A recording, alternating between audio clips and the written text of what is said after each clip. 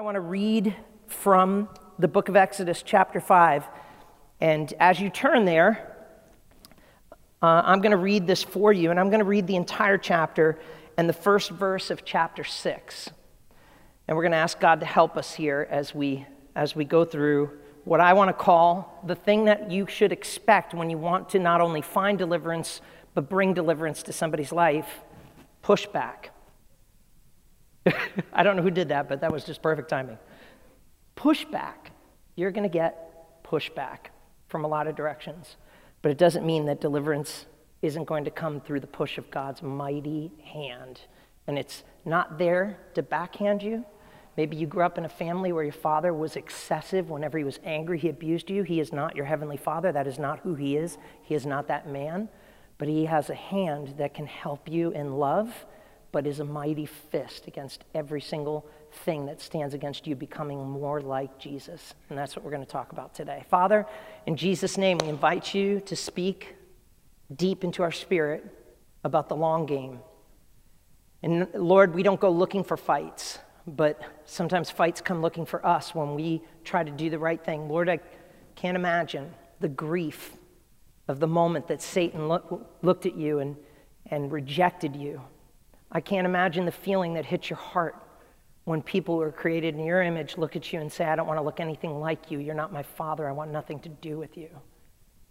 But God, we're here today because we want to be free and we want to be more like Christ. And some of us have been working 20, 30 years at it, and others of us have been working 2 hours on it. But we're here for the right reason, and I pray that your word would meet that need. In Jesus' name, amen. I'm borrowing my son's glasses because we have a wonderful viewer, which you'd always see me read the verse like this or like this, and chiropractor said we need to find a new way, and so we've got it right there for the musicians. It's wonderful. Thank you so much, media team, for making that happen, but I can't read with these, so I'll be going back and forth. Exodus chapter 5, starting at verse 1. Afterward, Moses and Aaron went and said to Pharaoh, "Thus says the Lord, the God of Israel, Let my people go, that they may hold a feast to me in the wilderness." But Pharaoh said, "Who's the Lord that I should obey his voice and let Israel go? I do not know the Lord, and moreover, I will not let Israel go." Then they said, "The God of the Hebrews has met with us. Please let us go 3 days' journey into the wilderness that we may sacrifice to the Lord our God, lest he fall upon us with pestilence and the sword." But the king of Egypt said to them, "Moses and Aaron, why do you take the people away from their work? Get back to your burdens." And Pharaoh said, "Behold, the people of the land are now many, and you make them rest from their burdens." The same day Pharaoh commanded the taskmasters and the people and their foremen, I just lost my spot. "You shall no longer give the people straw to make bricks, as in the past. Let them go and gather straw for themselves, but the number of the bricks that they made in the past you shall impose on them, and you shall by no means reduce it, for they are idle. Therefore, they cry, 'Let us go and offer sacrifices to our God. Let heavier work be laid on the men, that they may labor, and it may pay no regard to their lying words.' So the taskmasters and the foremen of the people went out and said to the people, 'Thus says Pharaoh.'" Notice, God comes out, Moses says, "Thus says the Lord." Pharaoh thinks that he's above God and says, "I don't know him. Why should I let him?" Thus says Pharaoh. By the way, the devil will totally try to speak into your life as if he has the authority of God, and he never had it and he never will. "I will not give you straw. Go and get straw for yourself and wherever you can find it. But your work will not be reduced in the least." So the people were scattered throughout all the land of Egypt to gather stubble for straw. The taskmasters were urgent, saying, "Complete your work, your daily tasks each day, as when there was no straw." And the foremen of the people of Israel, whom Pharaoh's taskmasters had set over them, were beaten and were asked, "Why have you not done all the tasks of making bricks today and yesterday in the past?" Then the foreman of the people of Israel came and cried, listen to this, came and cried to Pharaoh, why do you treat your servants like this? No straw is given to your servants, yet they say to us, make bricks, and behold, your servants are beaten. But the fault is on your own people. But he said, you are idle, you're idle. That's why you say, let us go and sacrifice to the Lord. Go now and work. No straw will be given, but you must deliver the same number of bricks. The foreman of the people of Israel saw that they were in trouble. When they said, you shall by no means reduce the number of your bricks, your daily tasks each day, they met Moses and Aaron. Listen to this. This is the people going to Moses and Aaron now. They met Moses and Aaron who were waiting for them. And they came out from Pharaoh, and they said to them, the Lord look on you and judge you, because you have made us a stink in the sight of Pharaoh and his servants, and have put a sword in their hand to kill us. Thanks for nothing. Now look at what Moses does. By the way, this is a military concept, but it's totally true in all contexts. Gripes never go down. That's called gossip. Gripes go up to make a difference. And he turns and he looks up to heaven, and Moses has a moment with God. He's a little confused, and he says, then Moses turned to the Lord and said, O Lord, why have you done evil to this people? Why did you ever send me? For since I came to Pharaoh to speak in your name, he has done evil to this people, and you have not delivered your people at all. But the Lord said to Moses, now you shall see what I will do to Pharaoh. For with a strong hand, he will send them out, and with a strong hand, he will drive them out of his land. May God bless the reading of his words. How many of you ever had your parents make this saying to you, this is going to hurt you a lot more than it hurts me? All right? Mm-hmm. How many of you have ever heard these phrases? It's going to get worse before it gets better. In order to make omelets, you need to what? Break a few eggs, right? Nothing worth doing comes easy. Nothing is simply handed. If you are seeking to be free, and I mean free, truly free, because the Bible says, he who the Son sets free is free indeed. If you are seeking freedom, not just to belong to Jesus, but to become like Jesus and behave like Jesus, if you're looking for that kind of freedom, it takes time, it's a process, but you better be ready for pushback. Moses went into the wilderness, and he was, think about his journey. For 40 years, he was a prince of Egypt. He knew what it was like to flick his wrist and somebody could have his head taken from his body. He knew what it was to walk into a place and say, I'll take 5 of everything, because he had a massive access to endless wealth. He thought he was somebody, and God does not need somebodies. God needs people who know that God is everybody and that we're nothing without him. But he understood power and he understood Egypt. And so he pulled aside and was in the wilderness for 40 years, and he killed a man with his own bare hands. How many of you here in this room, and many of us could really admit to this truth, it only takes 30 seconds for you to do something that you regret for the rest of your life? Moses takes a man's life with his bare hands. And then later he sees 2 Hebrews fighting, and then he goes up, he's like, whoa, whoa, brothers, I'm here to deliver you. Why are you fighting with each other? And the guy looks at him and says, who made you boss over us? You know, when you go to help people, really truly help people, what you'll find is that they really don't want your help, or they don't know how to find your help, but they just said, what do you think you're doing?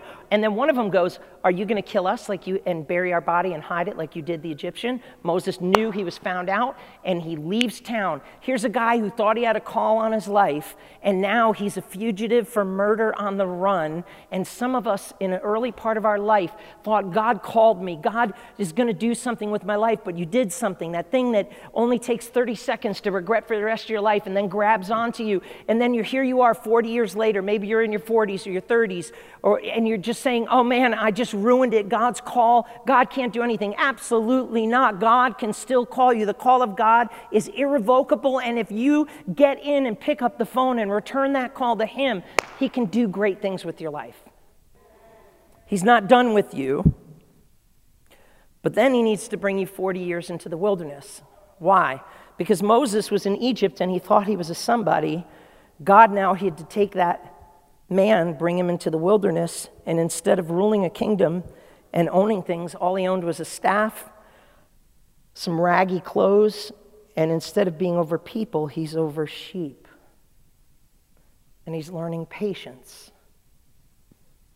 Many of us want to hear God thunder, but are you close enough to him to hear his whisper?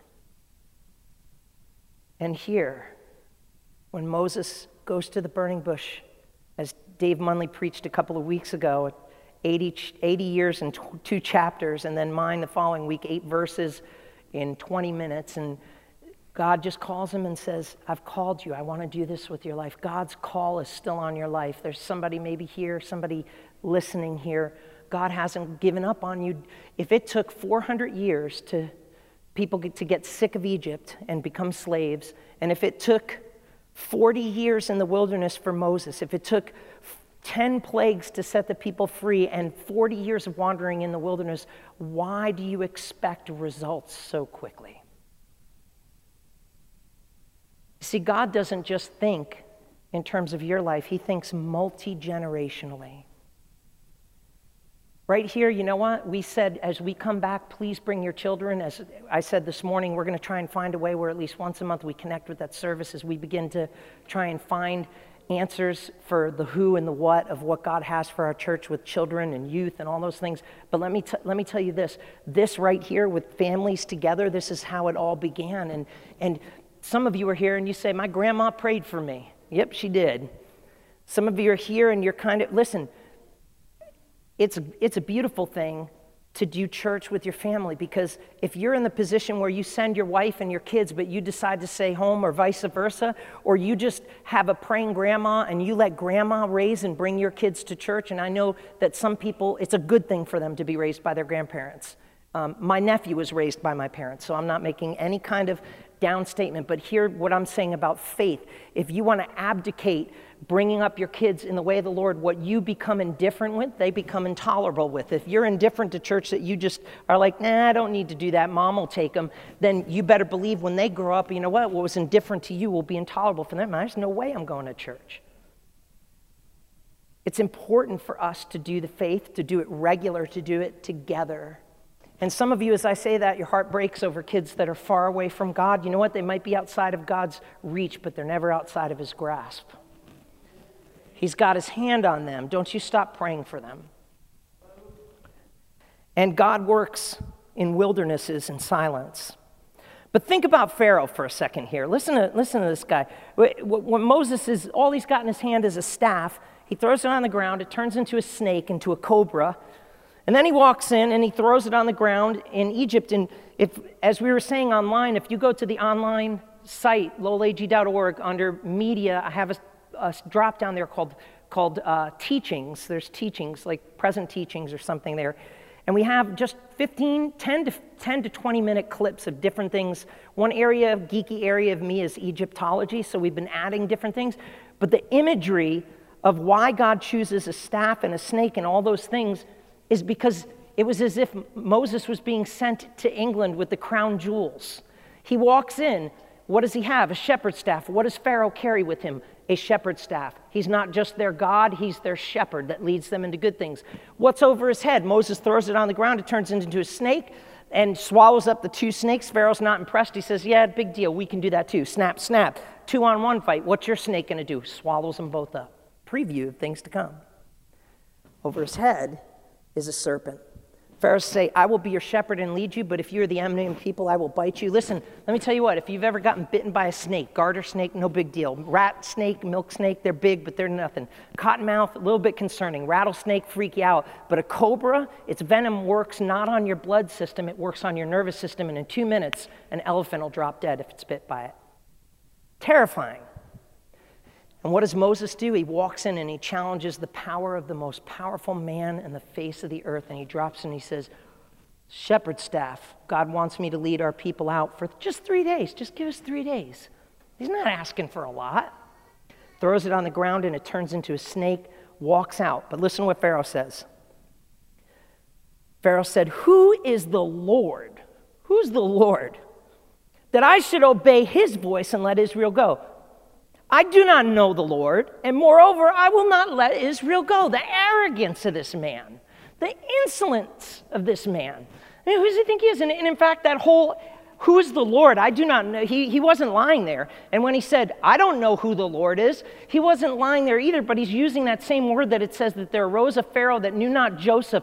And that no there, the yada, literally in Hebrew, it means, it can mean like, I don't know, but it means to know intimately and experientially. In other words, he's saying, I don't know God, I don't want to know him, I don't want to experience him, I don't care who he is, I'm God. What's crazy about this is you have to understand, just like the serpent and the staff, what's going on in pharaonic history, what's going on in Egypt. And that's why we have a separation of teachings and preachings here, because I just sit up here and give you college lectures on ancient Near Eastern history and literature, and there'd be 3 people left in the church, right?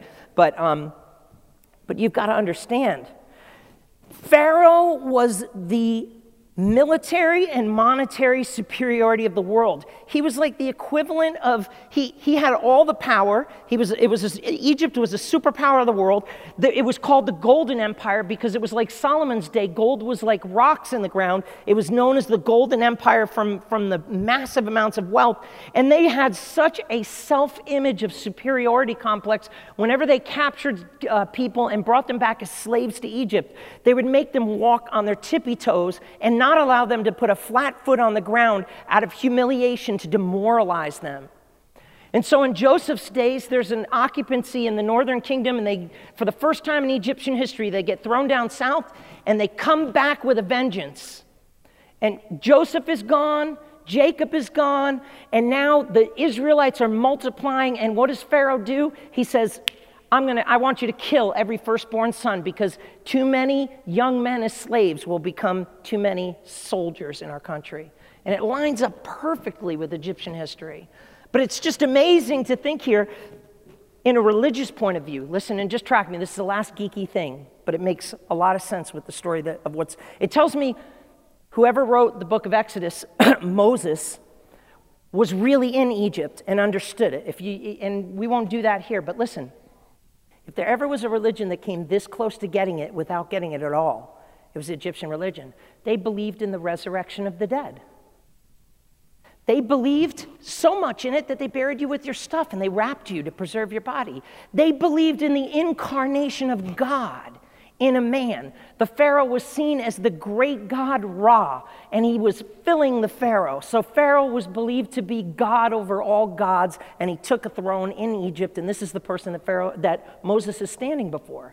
Not only that, but they believed in the son of the god Ra, who was killed, and he was buried, and one of the goddesses, Isis, flew down into the underworld, saved him from the dog-headed god Seth, flew him back up, and resurrected him back to life. Does this sound like a familiar story? If there was ever a religion that came this close to getting it without getting it at all, it was the Egyptians. This is why the last plague of the death of the firstborn son will be such a humiliation, because if he's God, according to their tradition, he should be able to resurrect him like Osiris, but he can't, and he won't. But if you want to get free, you better get ready for pushback from Pharaoh. Now he says, all right, you thought it was bad now. I'm not going to give you straw. I'm not going to help you. I'm not going to support you. I'm not going to be behind you. I'm going to be all over you. And in fact, I'm going to make it impossible. How many of you, whether it's through drug addiction, right? That's the thing, like we always talk about drugs, right? And we're like, oh man, they're smoking crack or meth or shooting heroin. Let me tell you what, I've seen more people in the church mess their life up from bitterness and unforgiveness. It's disgusting.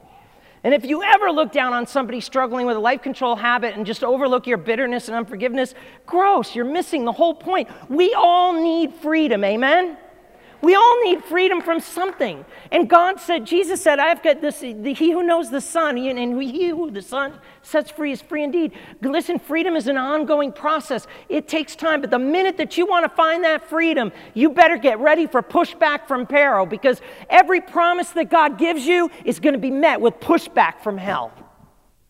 And I don't know if it's a father or a mother. I don't know if it's an aunt or an uncle. I don't know if it was a boss or a neighbor. I don't know if it was a brother or a sister. I don't know if it was a betrayer or a friend. But whatever it is, whoever it is, how many ever pharaohs, they come in and out of our life. And you need to understand something. At the end of the day, Pharaoh is not the enemy. The enemy is the enemy. People are not the enemy. Satan is the enemy.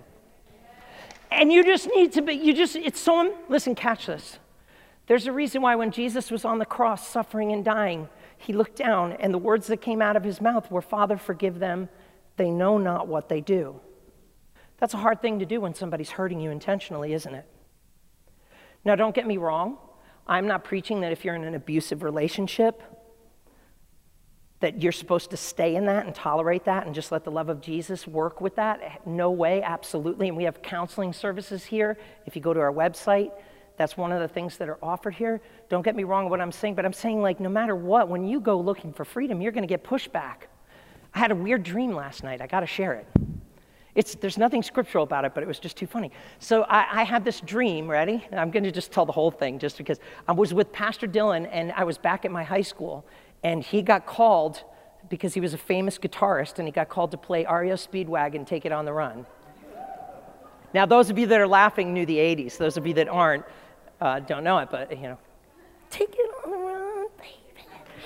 And Pastor Dylan, he's ready. He's got his guitar. And as we're walking in, there was somebody that comes up to me, a familiar face from school, and they're like, that girl coming in, she's getting arrested because she's been abusing her kid. And the police were there. And I was like, wait a second, you look familiar. And then all of a sudden I turn and I walk outside, and I go outside, and how many, if you don't know who Pastor Kevin is, you need to invite him and Michelle over after the baby is up and running. But in the meantime, you can send them congratulations. In April, she's due. She is a sweetheart. She's a gentle soul. But her, Michelle Destin, and another person, another Michelle, were in there, and I see them in the car, and they're mad at me, and I'm like, why are you mad at me? I didn't do anything. And then I walk up to the window, and I'm like, hey, we should talk sometime. And they pull off, and they screech the wheels, and they stop halfway down the parking lot, and they roll out the windows, and they stick their heads out, and they yell back, why don't we talk about you smoking cigarettes? And they drive off, and I'm like, have I been smoking cigarettes? I woke up with this guilt of I've been smoking cigarettes. What did I do? I'm like, I smoked a lot worse than cigarettes, so I should be feeling a lot that's nothing. You should see the stuff I smoke. And I'm like, but this is the thing about Pharaoh. He has only one tool, and it's oppression and shame and humiliation. And it's not God's will for you to come to Jesus, say the sinner's prayer, and then go back to your life and him say, as for the rest of your life, if you disobey the 10 Commandments, you won't make it. That's not the grace of God that we talked about from the book of Romans. The grace of God is to say, oh God, I'm a mess. I'm not even going to pretend. I'm not going to pretend to be holy because I'm not. You know the story of the prodigal son, when the father sees him, he puts his robe over him. The problem with some of us in our Christian walk of legalism is that we think that when God refers to holiness in us, that he's referring to our holiness. He's not. He's referring to his holiness on us. You can't, he says, be holy as I'm holy. I can't do that. He says, here's a robe, here's a ring. You're my son, you're my daughter. And then he says, see that cross? I'm not going to move that anywhere because I want for the rest of your life for you, when you do what's right, not to do it because you're afraid you're going to miss heaven, not to do it because you think that you earn points with me because I don't have a Flyer Point credit card program, but that I'll leave that there for all eternity so that every time you come back and it reminds you of my love and sacrifice of how much I value you, and it reminds you that you are not going to get to heaven because of who you are, but whose you are, and that you'll go back in and say, oh God, again, please deliver me, set me free, help me. Without the grace of God, I'll go back and smoke it, snort it, shoot it. Without the grace of God, I live for Jesus because I love him. You know what my altar call was? This is really interesting. When I was getting free from my Pharaoh moment, I didn't grow up in the church. I grew up in the Catholic church. So I walked into a Pentecostal church. That place freaked me out. All I knew was the pastor was the greatest guy. He prayed for me. God took 1,000,000 pounds off my back, and then he filled me with 1,000,000 volts of the power of the Holy Spirit. And then there was a Bible college that came there, and they were sharing, and I couldn't tell you what they preached on or whatever, but at the end of the service they go, and if you're here today, we speak such crazy Christianese, don't we? We try to actually, as a staff, I want you to know, we avoid picking real Christianese phrases because of those of you that are coming to church that don't quite understand the language. We don't want you to say to you, come and learn our language, wear our clothes, eat our food, embrace our culture. We want you to say, hey, we're in this together and let's make this understandable. But I came forward and they're like, if you're here today and you feel the burning of the Holy Spirit and God's cognate presence is over you, dwelling and hovering over you, and you feel a call to full-time vocational ministry, come forward here and let God seal it in his Holy Spirit. And I was like such a street rat. I'm like, I don't even know if I spit in church. I'm like, I don't know what they're talking about. But I know this, Lord, I owe you. And you didn't ask for me to pay it back. And I came forward and I literally prayed a prayer. And I said, God, I owe you. So I'm anteing up. You do with my life what you want to do with it. It's not my business, my money, my security, my wife, my vacations. It's my life's yours. You do with it what you want. Well, Pastor, that's what pastors do. No, that's what followers of Christ do. And we get put in different places according to our gifting. That's not what Pharaoh does. Pharaoh, the moment you ask for 3 days off, he's all over your life. The moment you try to take 3 days to purge heroin from you and you're drinking 2 gallons of water and a little bit of cranberry juice and you're trying to get free from that junk, he comes back 3 days later 10 times worse and is all over you, beating you up like a street back alley gang beating. The moment that you try to forgive somebody and release that situation, he brings back the memory of it and rubs your face in it. Why? Because he can't have what you and I have, and that's God's forgiveness. I know this will sound kind of strange, but just even as I was driving in this morning, there was a moment where I was just thinking about the forgiveness, the recycling forgiveness of God. And there was a moment, not like I had a conversation with Satan, but like a moment in my heart where I just wept. I'm like, you can never experience that. He can never experience the grace of God. I don't know the details to what happened with him, but I do know this. The detail to this is God is not a Pharaoh, and he's not looking to shame you, and he's not looking to blame you, and he's not looking to punish and gruel you when you're coming before him on the right terms. And those terms are unconditional surrender, saying, I'm wrong, you're right. Your way, not my way. Your righteousness, not my righteousness. I don't do because I have to. I do because I want to. And that's the freedom of a Christian walk in Christ. And I don't care how powerful or how resourced your Pharaoh over your life is.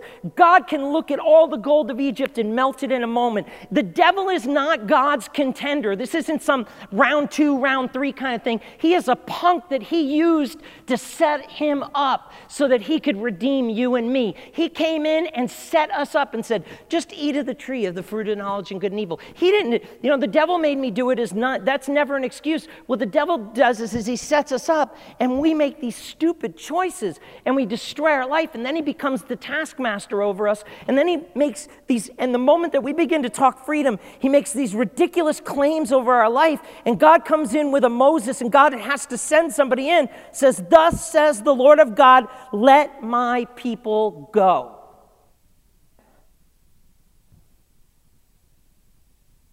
You're going to get pushback from Pharaoh if you want to be serious about freedom in Christ. But not only that, if you begin to take seriously not only to find freedom, know God and find freedom, but that you begin to take the step into the last 2 steps, which are so important and so few people do, is to discover the purpose, your gifts, your talents, and make a difference. You'll either hold your gifts in your pocket or you'll begin to offer them selflessly to God and say, not on my terms, on your terms, Lord. Just like what Bob did here today. How many of you were encouraged by that? Right? But so many of you have so many gifts. And so many of us come to the deliverance process of the Exodus, and we say, oh, God, exit us out of this problem. And God says, it's going to take time. It's going to be a process. And he says, all right, I'm going to set you free, but you need to understand how things work. And this is what happened. Watch this. At this point, the children of Israel are making bricks. This is actually a picture of what was going on in Egypt. They dressed their servants in the white cotton of Giza. If you've got MyPillow Giza sheets, they rock on. But This is something that they do to this day, and they use mud and straw. What does that tell me? That tells me the Israelites are not building pyramids, and we'll get into all that on the teaching online, but they're given the dirty work of making mud brick houses and stuff that's on there, and I encourage you to go to the website, media, and further teachings that are there. But not only will you get pushback from Pharaoh, you're going to get pushback from people. Listen, freedom's a journey, and it's a process. Look at what's happening in this place. Look at what the people say here. This is a picture off of one of the walls of Egypt of a servant being beaten. He says this, he says, the foremen of the people of Israel, whom Pharaoh's taskmasters had set over them, were beaten. It's like you begin to talk about freedom, and man, get ready for a fight. But here's what happens. They turn around, and the people are in suffering and agony. And so they say, well, who do we have to blame for this? And Israel saw that they were in trouble. They're like, there is no way we can do two jobs. Like, I can't work 48 hours in 24 hours. It's impossible. And so here's the key verse right here, Exodus 5:21. They said to them, the Lord, and they're saying this to Moses and Aaron, who just went in before Pharaoh, who just had the conversation, thought it was going to get delivered, and says, the Lord look on you and judge you, because you've made us a stink in the sight of Pharaoh. And his servants have put a sword in their hand to kill us. Thanks for nothing. You see, here's the thing about those of you that some of us are going to just do a life in the pew, and I'm telling you, this isn't what God's called you to just know God and find freedom and sing songs. No, he wants you to find your purpose and make a difference and become a deliverer of other people. He's calling you to be a Moses. But here's the thing about this. The second that you step up and step into somebody's life, it is not going to get better. It will probably get worse.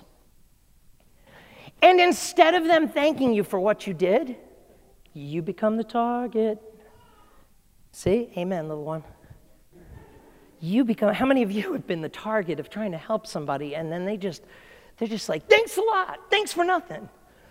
They come up to you and they're like, my grandma's been praying for me. I want more Jesus in my life, and I just need to get cleaned up. And then, you say, you got to come to church, and they come to church, and God moves in their heart, and then they go home, and they're like, listen, what's up with this Jesus stuff? Will you just, come on, we got a good thing going. We got a couple of kids.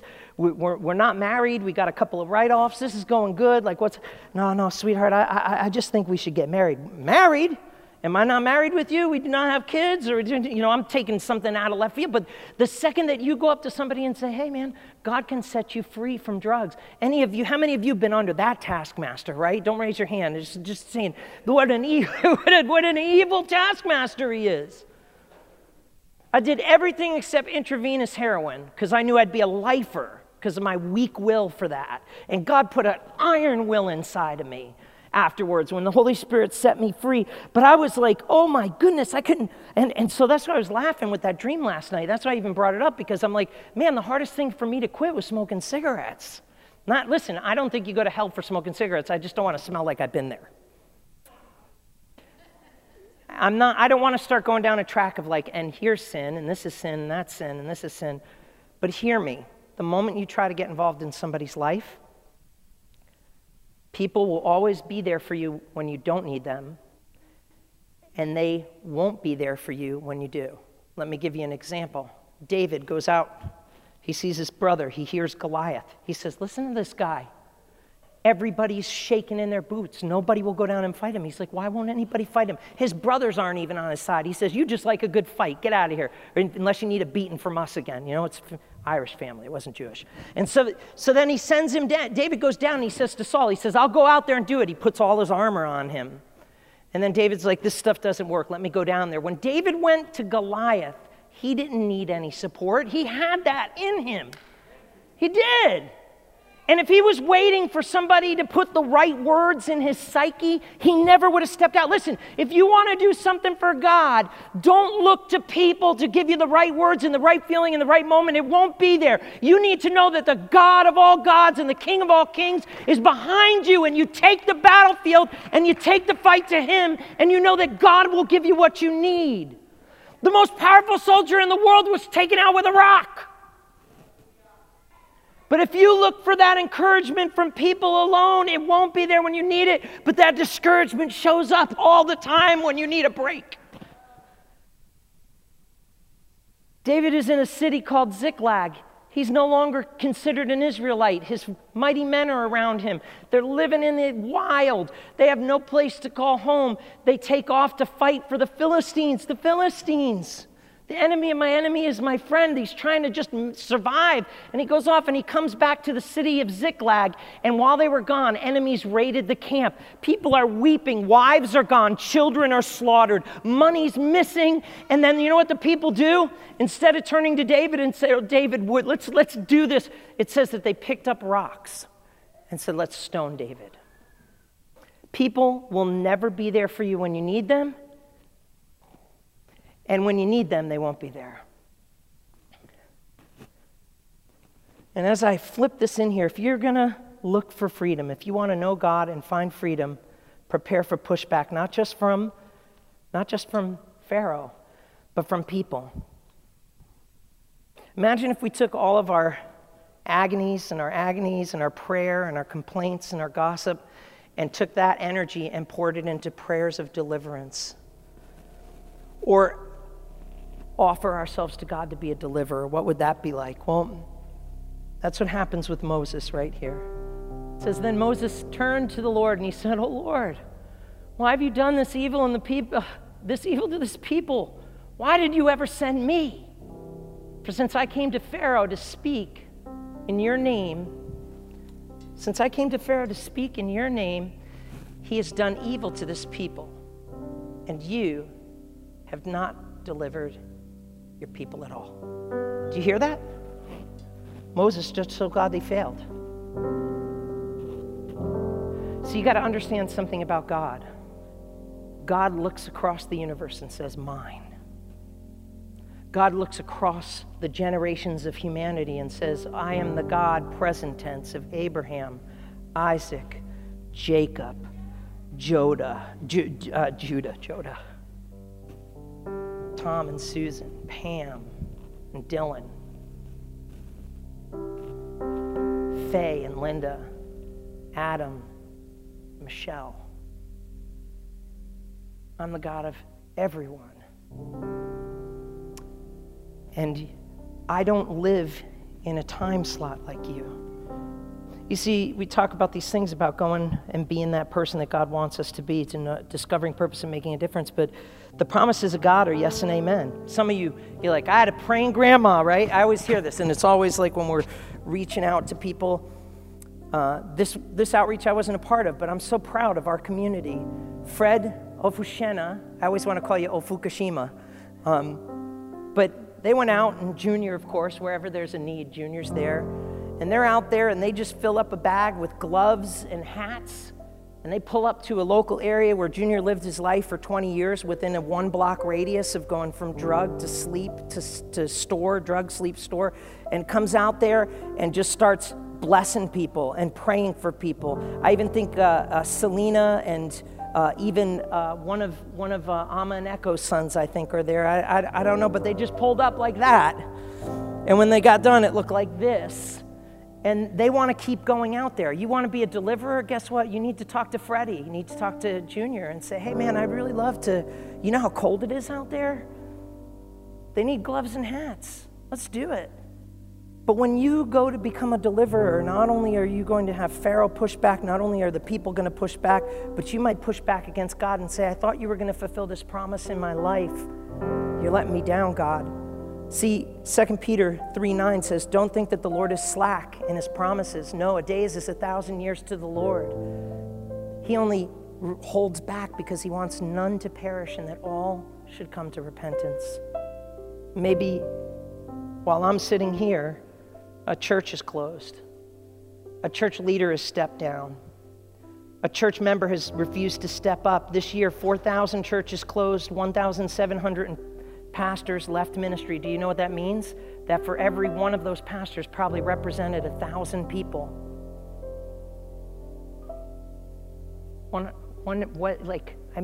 That's, well, God uses pastors. No, he uses people. See, my job is just simply to take the stick and say, 1, 2, 3, you are the ones that make the music of ministry. You are the deliverers. And I know that some of you have tried to get free. You keep looking at that cross, and every time that the devil tries to shame you with your past or your present, please point him back to the cross. Remind him and remind yourself you're saved by grace through faith and not of works. And say, God, I'm going to do this right sooner or later, maybe when I get to heaven, but I'm always going to come back to the cross. Or maybe you've stepped out and you're trying to do the right thing, but maybe you need some development and people are pushing back on you. You try to step into a situation and it's always the face that gets slapped that should be the hand that's shook. I'll never forget my father always would say, Paul, a real man is not defined by how hard of a punch he can throw, but how hard of one he can take and not throw one back to lower himself unless he's defending a life. God wants you to be deliverers. And not everybody's going to thank you for it. And I don't care how good your grandma prays. Doesn't mean anything. Hear all the time, my grandma's praying for me. Well, that's good, but she probably has a knot in her stomach because her prayers need to be fulfilled by your participation in the promises of God.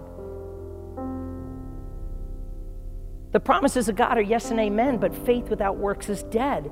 And it's time that you began to participate in all that God has. I'm going to close with a story I heard from a dear friend of mine, true story. His name is Tiff Shuttlesworth. Jonathan, his son, is a little bit unhinged and he's crazy.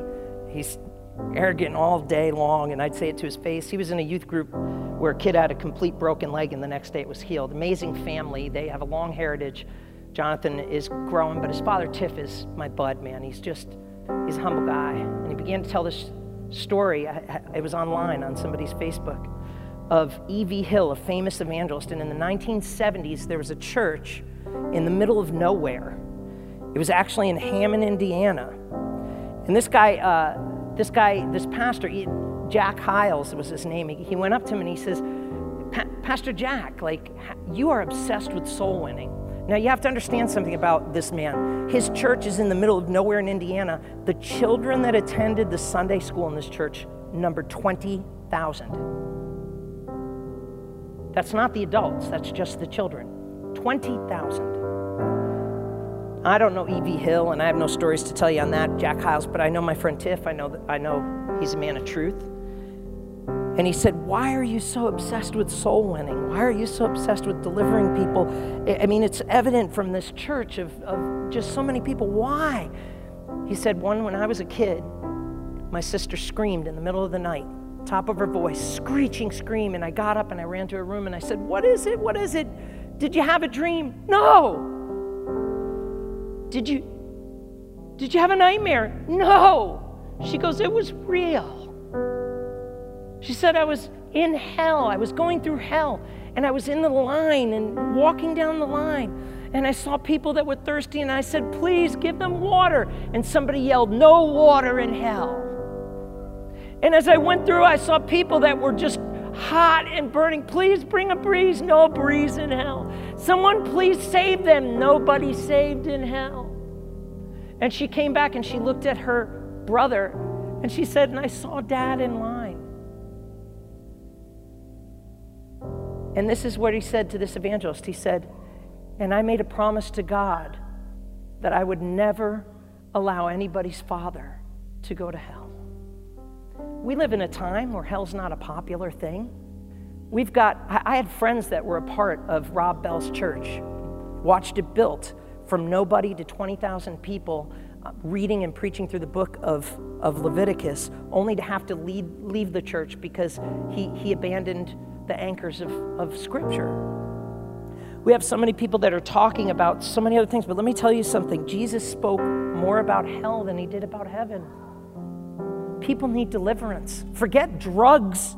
Forget immoral, complicated relationships. People need to be delivered from their sin. And there's only one way for that deliverance to part the Red Sea of filth, and that is the cross of Jesus Christ. And if you're in this room right now, or you're watching online, and you want that to happen, we're going to pray in a moment. I'm going to give you a chance, and you better write or email us or fill out that Connect card and let us know that that happened in your life. But there's only one way to be saved, and that's through letting God take your punishment and letting him give you his righteousness. There's no other way. You'll never be good enough. Never. You can take a prostitute and put her in the lowest pit in the world, and you can take the nicest person you know, put them on Mount Everest, and you can compare and see how far apart they are, but neither of those people could touch a star. That's what it's like to have the righteousness to earn your way to heaven. You can't do it. That's why it's called the grace of God. And then there are some of you in this church who have known God, and you've found freedom, but you can't seem to just turn that pivot into a hinge to discover purpose and make a difference. Can I tell you, the pastors, we're fried. We're trying to figure out how to run. We need people that would just be shown how to hold a camera. We need people that have musical gifts. My goodness, Thomas, am I right? Like, what would you do if I said, we have another keyboard player, another drummer, and another vocalist? Would you start to cry probably? Yeah, you'd start to cry. There's some of you here that are empathetic, loving people that say, I don't know how to speak, but I could put my hand on somebody and, well, maybe COVID not, right? You say, I just want to love on them. There's some of you that says, I don't know when you're starting kids' church, but when you do, I am so there. You know what? I don't even know where to begin with youth ministry in our church, but let me tell you what, I'm at the point now, I'm like, I'll take a week, I'll give another week to a couple families, we'll rotate them, and maybe God will raise somebody up, I don't know, but we need our kids, like, hearing of the God of Israel, that we know that parted the seas, that delivered us, that wants to bring them into promise, and we can show them that and be those people. We don't have to figure, it's not that complicated, but you've got to step into once you discover your purpose, you have one last step, and that's make a difference. And that's not on your own terms. There are a lot of places you could be, and I could be right now. There are a lot of things that you could be doing, and I can be doing not right now, but we're not. But the opposite of love is not hate. The opposite of love is indifference. Because love will do anything it takes to make a difference. Indifference will do absolutely nothing. Not my prob, not my job. God wants to use you. Yeah, you'll get slapped in the face a few times, but it's worth it. Yeah, you'll turn to God and misaccuse him of letting you down, but he'll wait for it. Wait for it. Wait for it. Red Sea, the enemy that has harassed you, you shall never see again. And it swallowed up the Egyptian army the same way that Moses' staff swallowed up those two snakes. How many of you want to be free today? How many of you want to be used today? How many of you want to step out of the boat and watch what happens when you don't rely on your resource, your energy, your trust, but you rely on Jesus? How many of you want to see what it's like when you say to God, I owe you and I'm giving you everything on your terms, and you stop dictating terms to God? If you want that, stand to your feet this morning, and stand to your feet where you are. If you're watching across by online, we're going to pray a prayer, and I believe that God is going to meet it. You know what? Our church motto is simple. Find a need and meet it. Find a hurt and heal it. And find the joy of serving. Why? Because if you find the joy of serving, you'll never want to be served again. Father, right now, lift your hands if you would, if you're comfortable with that. Father, right now, Lord, in the name of Jesus, we're here. First of all, I pray for those that have been looking for deliverance, but they've been met with nothing but resistance, recycling addiction. Lord, they're in a relationship that the love lasted about a month and it's been gone, and this is going on years, and it's time to say goodbye. In Jesus' name, I pray you would let your people go. Right now, I pray addictions would be broken in the name of Jesus. Join me, church. Pray with me here. Father, right now, in the name of Jesus, I pray toxic relationships would end. Father, right now, lying young men to teenage young ladies who have silenced the voice of their father that knew and loved them the moment they held them for the first time. I rebuke those voices of Pharaoh. I rebuke the lies of the enemy, and I pray that freedom would come in Jesus' name. Lord, right now in this place, we offer ourselves to you unconditionally. There are some of us here, we know our purpose, but we're not making a difference. Father, we would find a need and meet it. We'd make that known. We would say, here am I, Lord. Send me. Lord, there are a lot of places we might want to be sent, but we're here, we're now, and we're ready, and we want to be used by you. We want to set people free in Jesus' name. And we're willing, Lord, to be misunderstood and missmacked. We're not looking for people to give us the high. We're not looking for them to give us the thanks. Nobody thanked you when you were crucified. You just said, Father, forgive them. They know not what they do. And if you could do that, you could put that strength in me to do it. Because we don't want to see anybody's father go to hell. Father, in Jesus' name, I pray right now, burdens would lift, peace would fall, purpose would be carved, and your presence would go with us and give us rest. In the mighty name of Jesus we pray. Amen.